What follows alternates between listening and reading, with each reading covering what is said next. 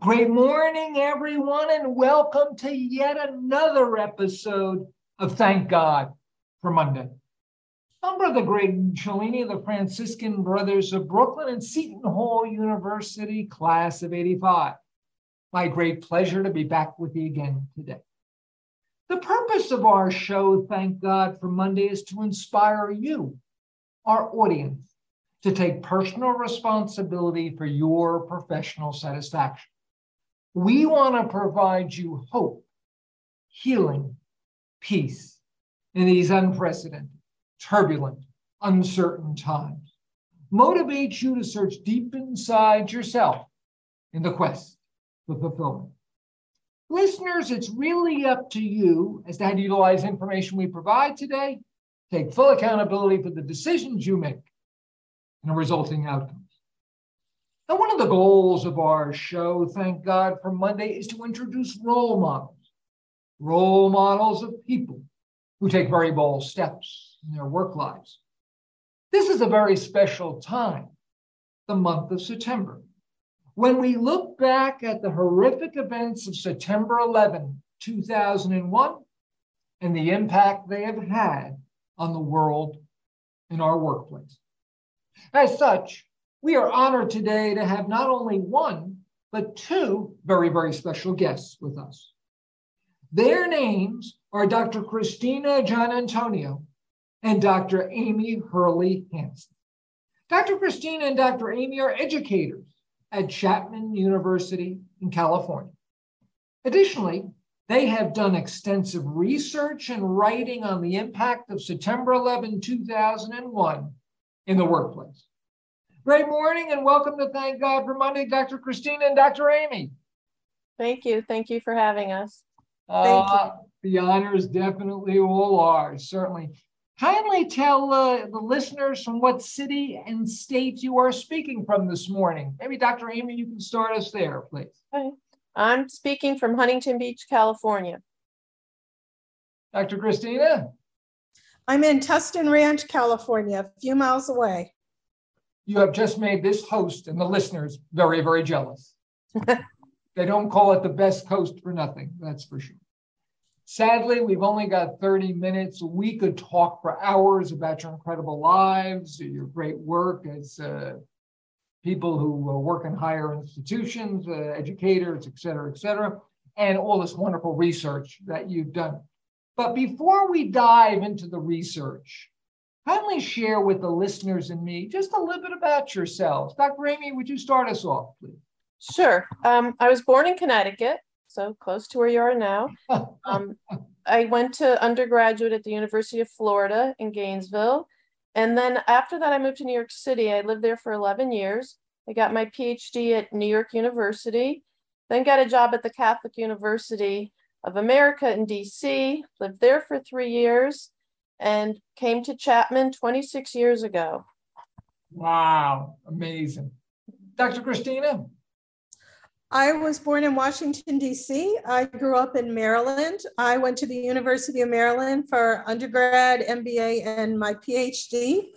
My first job as a professor was at the University of Notre Dame in South Bend, Indiana. And I came to Chapman 28 years ago, starting my 28th year. Wow. We are so blessed to have people of your ilk on Thank God for Monday with us today. And thanks for getting up so extra early to be with us. Let's jump right into the deep end of the pool. Where were each of you September 11, 2001? Dr. Amy? Sure. I was at home in Huntington Beach getting my son ready for kindergarten. And my mother had moved out to California also, and she called us very early, she didn't usually call that early in the morning, and said, turn on the TV, we are under attack. Wow. Dr. Christina, how about you? I was at my parents' house that day. My dad happened to be in the hospital. And just as with Amy's mom, my dad called very early and said, something's happened, turn on the television. There's been an attack. And both Amy and I actually taught that night. We had classes, but so from early in the morning, then of course we were, glued to the television and until it was time to go to teach. Wow. Now, I perceive both of you were in California. Yes. Is that right? Yes. On 9/11, 2001. So you weren't geographically near really where anyone was killed, not around the corner as we were here in Brooklyn, et cetera. But very curious, what was the impact on both of you of September 11th? Dr. Christina, you want to start us there? Sure. Well, being in shock, of course, as the rest of the country and world were, I was still thinking about, heading off to campus to teach. Amy and I taught in a Master of Science in Human Resource Management program at Chapman. And so our students almost all were working HR managers or HR professionals. And we were trying to lead discussions about what had happened, asking them if they had colleagues in New York, if any of their companies in the West also had branch offices in the East. And I don't remember exactly the content we were supposed to cover that night, but that's mainly what we talked about for the class that evening. Wow. Dr. Amy, did you have a similar experience? Yeah, well, I think it was interesting because one thing is that as we had the whole day to think about it and watch the news, there was a lot of reports that Disneyland was the next target. And we're right next to Disneyland, our school. Oh, wow. So it was very nerve-wracking. But also, so I lived in Manhattan a long time, so I had friends. You couldn't get anyone on the phone that day. You couldn't get through to anyone to find out, what was going on. And I had the office building that NYU had for us when we were students went down with the towers, and I was actually watched it on TV. So there was a lot of emotions that day, and then we went to work. Wow. So even though you physically were not that close here to Manhattan or Washington, D.C., you were experiencing it very, very emotionally, both of you. Now, if I understand correctly, a few years later, you started researching the effect of September 11th on people's careers. Curious very much, what motivated you to undertake this research? Well, I think there's a couple of things. Chris and I have always been interested in researching people's careers, different groups of people, and how they do their careers. And we started reading about a lot of people who had changed their careers drastically after 9/11. People dropping out of corporate America, wanting to become first responders, nurses, join the military. And so I think that started interesting us. And then we started reading about how companies were handling the aftermath. How were they finding where their employees were? And, a lot of stories about companies that were going to take care of the survivors of people who had passed in the tower. And there was just a real lot of interesting things about companies and careers that we were reading. And we would both come in and talk about the same stories at work, and thought we needed to get started on some research about it. I'm very curious, I'm sure our listeners are as well. Had Christina and Amy collaborated on research prior to this, or was this the two of you said, gee, let's start to do some things together? No, we'd been working together. So I arrived at Chapman 2 years before Amy, and then once she arrived, I would say almost immediately, because we both had the interest in careers. We started to work together very soon, within our first semester. So yeah, it was very natural for us to work together. Yeah, we do all our work together. I could sense you're a great team. There's no question about that. And your research and the findings really speak volumes, literally. Speaking of findings, that initial research, what would you say, looking back, were some of the really key findings of that initial work? I think one of the things that we were struck by was the role of HR managers and HR departments in helping with this crisis, in immediately trying to locate employees, trying to set up supportive resources for them and their families, and being kind of the center point of contact for companies, and really showing that, you know, their concern was they were the face of the organization in a lot of ways. Wow. So a lot of the responsibility, do I perceive, fell on the human resource professionals to try to, I don't even want to say be responsible for healing, but were they responsible kind of to bring healing and hope back to the organization? I think they were, and it was very much, I mean, they were the ones charged with, you know, what do we do? How do we find the employees?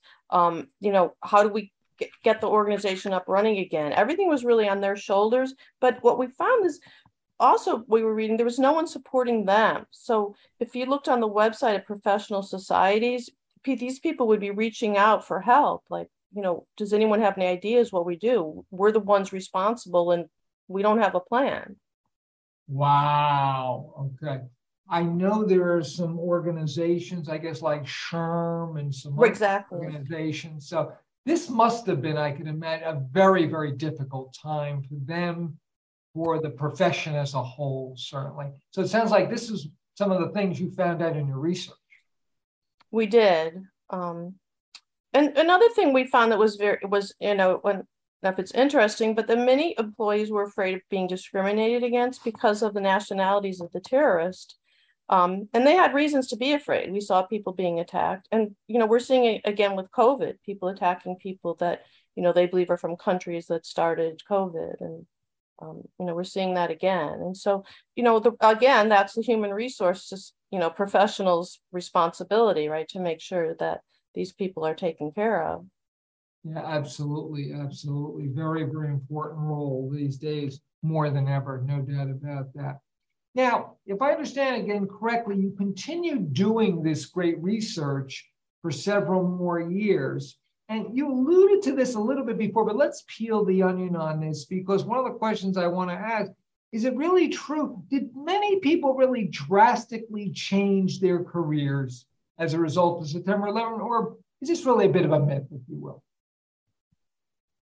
I think there was initially a lot of anecdotal evidence. There were stories, a lot in the popular press, you know, talking about people wanting to volunteer with service organizations, to make career changes, to go into the military, to protect the country, to become first responders. So that was kind of the initial wave of it. There was some, again, kind of anecdotal, that people were rethinking, you know, their corporate careers and wanting to kind of readjust their work-life balance. So that's some of that information. So some of that evidence was what spurred us to look into this and see, was it happening? Were we finding this among managers as well? I'm very curious, not only what you said about the career, et cetera piece, but the work-life balance, Christina. Right. Can you or Dr. Amy share a little bit more? I'm very, very curious how September 11, 2001 may have impacted people's thoughts, attitudes regarding a work-life balance there. Well, interesting, in our research, we actually, you know, we would find the anecdotal evidence, but we did not find statistically that people actually were changing their lives and becoming more concerned about work-life balance. Wow, okay. And I think we see it happening right now again with COVID, that people are saying that people want more work-life balance. They want to stay home. They don't want to work late. So it's going to be interesting to see in the coming years, research if that turns out to be true. Mm. And there's two things that we do have to remember. That, like, when we did the 10-year follow-up, on the 10-year anniversary, time had passed. So you're also asking people to recall, you know, what they felt at the time and things like that. So we have to consider that, because as we all know, making a dramatic career change takes some planning and some, you know, practical, logistical things you have to think about. So that's one. The other thing is virtually all of our sample was from the West Coast. You know, since obviously we're at the West Coast, we had connections with local SHRM members and professionals in Human Resource Association. So we also had West Coast individuals reflecting as well. So we don't know, but that could also be a bit of an explanation for maybe a little bit less response. That's very interesting. So the thought is that maybe if there were more East Coast people involved in your research, there might have been slightly different results there. Oh, that's fascinating. No doubt about it. Would you like to touch upon one or two more key findings from some of the subsequent research that you were doing in regard? I think one thing we found, we did a couple of surveys where we compared like companies that had been directly affected versus those that hadn't. And we looked at West Coast versus East Coast companies in that study.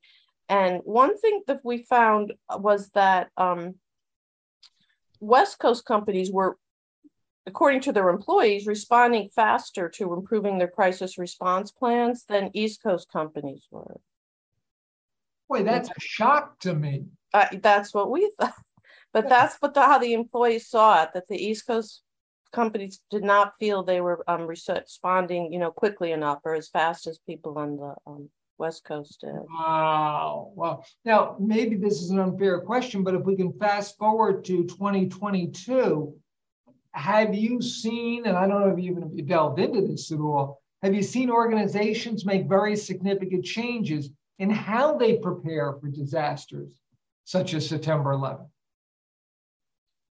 I don't, and I think we almost see sort of a complacency about because you remember when September 11 happened, then we had Hurricane Katrina right away, and there was a lot of discussion about crisis response planning and security that was going to be in place, and it was very hard to get in anywhere, and you just see that sort of relaxing much more now. That a little complacent going on. Boy, that's very, very interesting. And there was more for larger companies were viewed as you would expect, as doing more crisis response planning, even succession planning, things like that. But with your smaller companies, that wouldn't have had as many resources, that there wasn't as much emphasis on that, or maybe because it's smaller, they could more easily keep track of each other, things like that. But we did see organizational size factor in as well. I could see where that would matter, certainly. And we had a model we developed to help, because we think one thing that's important with crisis response plans is to have a short term. What do we do immediately? But then how do we think get things going? So we need the short term and the long term. And so we had this HR safety and respect acronym model that you can read in one of our articles. Oh, that's fascinating. Is there another suggestion you might have to help organizations be more proactive in 2022, in this regard, certainly? Anything else come to mind?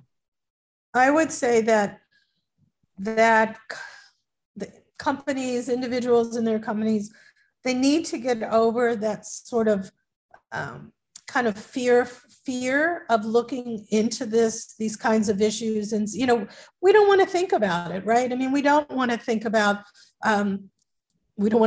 earthquakes here in California. We don't want to think about, the floods that we're seeing now across the country. We have to kind of get over that hesitancy to directly say something could happen. I mean, in the workplace, right? I mean, it's always after the fact when there's an episode of workplace violence or a shooting. Then afterwards, it's like we should do more to make sure people are trained and learn what to do in case there's an active shooting situation. But it's hard to keep thinking about that all the time. But that's the kind of contingency planning, crisis planning that needs to come to the forefront as well.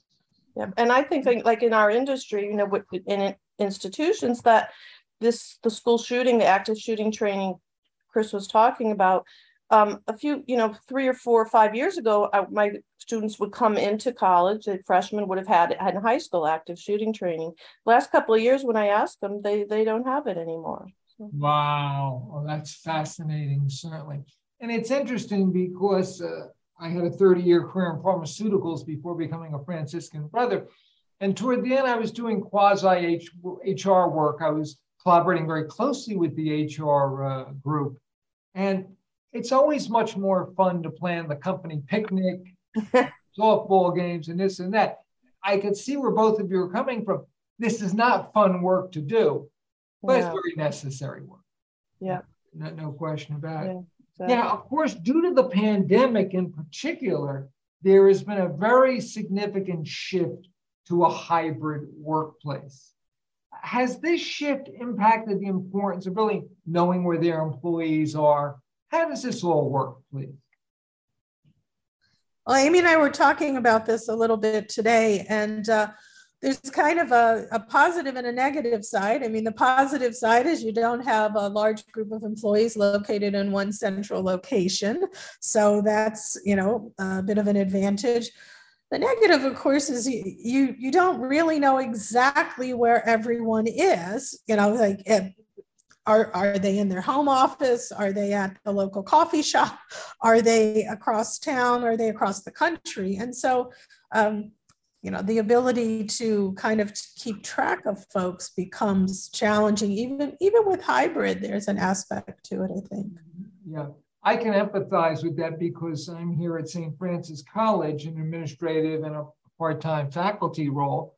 And sometimes we teach on the Zoom and other times we're in person. I'm not sure if I'd really let anybody know where I am at any point in time. Well, that's very true. God forbid if there was a disaster, how would they know if I was involved or not?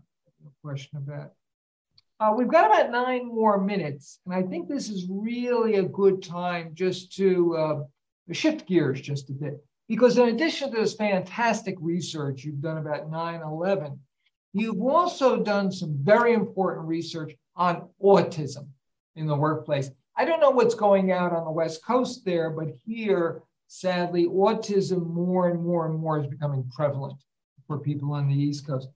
I'm very curious, what motivated you to do this? And when does this research actually start?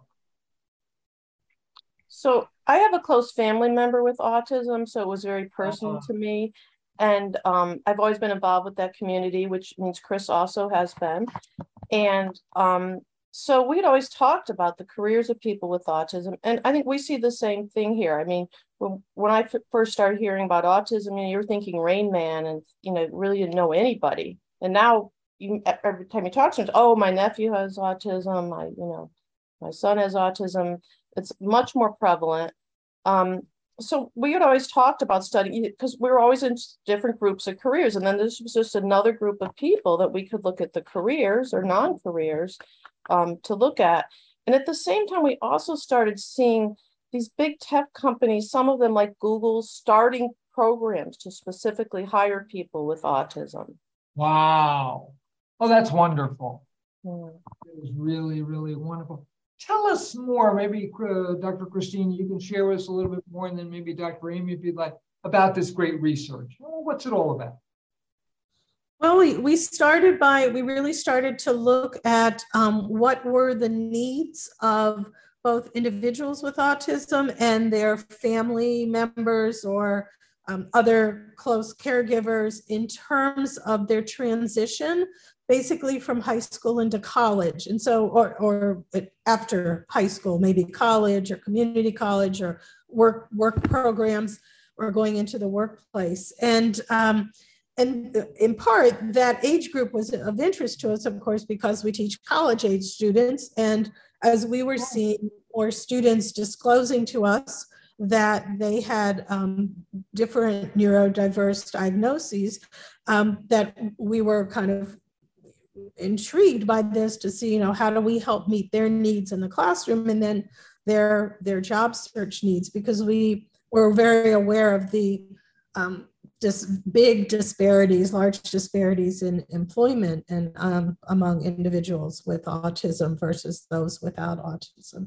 Wow. So that became an interest as well. So we started really with looking at the perceived needs for support for individuals who were of age to go into the workforce and what they might need to help support them, which ties into then an interest in HR, right? Because it would be HR. They might be interacting with HR logically in terms of recruiting and interviewing and things like that. Wow, that is fabulous, fabulous work. Now, was there, I'm sure there was a lot of wonderful takeaways, but was there one really most important takeaway that you think you want people to take from this great research that you've done? Well, I think what's happening is that this research is a sort of for us, it's a thing we are really trying to change the way and make sure that people with autism can be hired and help organizations learn how to hire them. So our research has really gone on that way. And I think what people really need to know, I mean, we have a shortage of job applicants right now, is that, people with autism can take it. People don't see them as being able to have careers. And as a country, autism has taken a great toll on our society, psychologically, but financially. We spend an enormous billions and billions of dollars on supporting unemployed people with autism. And so I think for me, what I see on this, and I think Chris would agree with me, is that, people on the spectrum, they can be self-sufficient members of society if we give them a chance. There's a lot of programs out there to help organizations make these hirings successful. An initial research is showing companies hiring neurodiverse individuals are reporting higher earnings, higher performance from them. And so, that's kind of the type of thing we want to get out there and publish. That's so awesome. Now, do I understand that you've actually published a book in this area? We actually have 3 books. 3 books? Wow, this is great. Where can people find the on Amazon, or is there a different website or something where people can go find these? They are on Amazon. The first one is talks about transition and autism in the workplace and the transition needs of young adults with autism. That we call this whole generational cohort of young adults who are poised to go into the workforce. And there's a lot of them coming. There's a lot of these young adults that are ready. So we call them Generation A.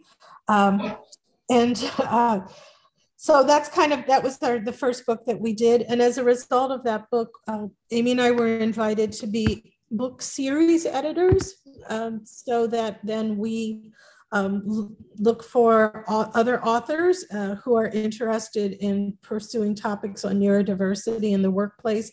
And so we have edited 2 books of research as well. So that's been what we've been doing the last couple of years and what we'll continue to do. Yeah. Oh, that's incredible, certainly. So listeners, take full advantage.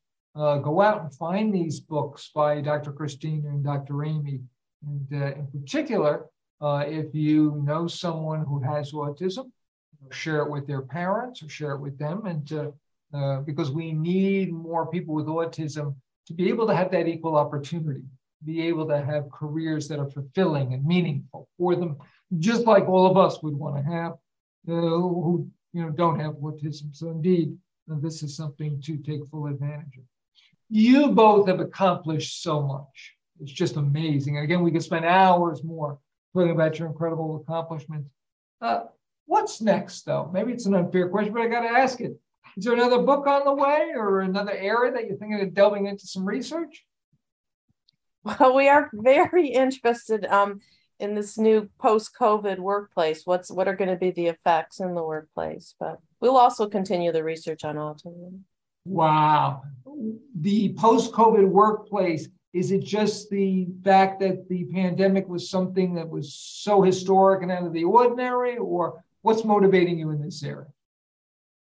I think what we're seeing is maybe a bit of a parallel again with the effects, the attacks of 9/11 is, questioning the role of work in people's lives, spending time with family, what is really important to individuals, how hard they want to work. You've probably, your listeners have probably been seeing a lot of attention on something called quiet quitting right now. Where yes. People, I'll just do the minimum and that's it.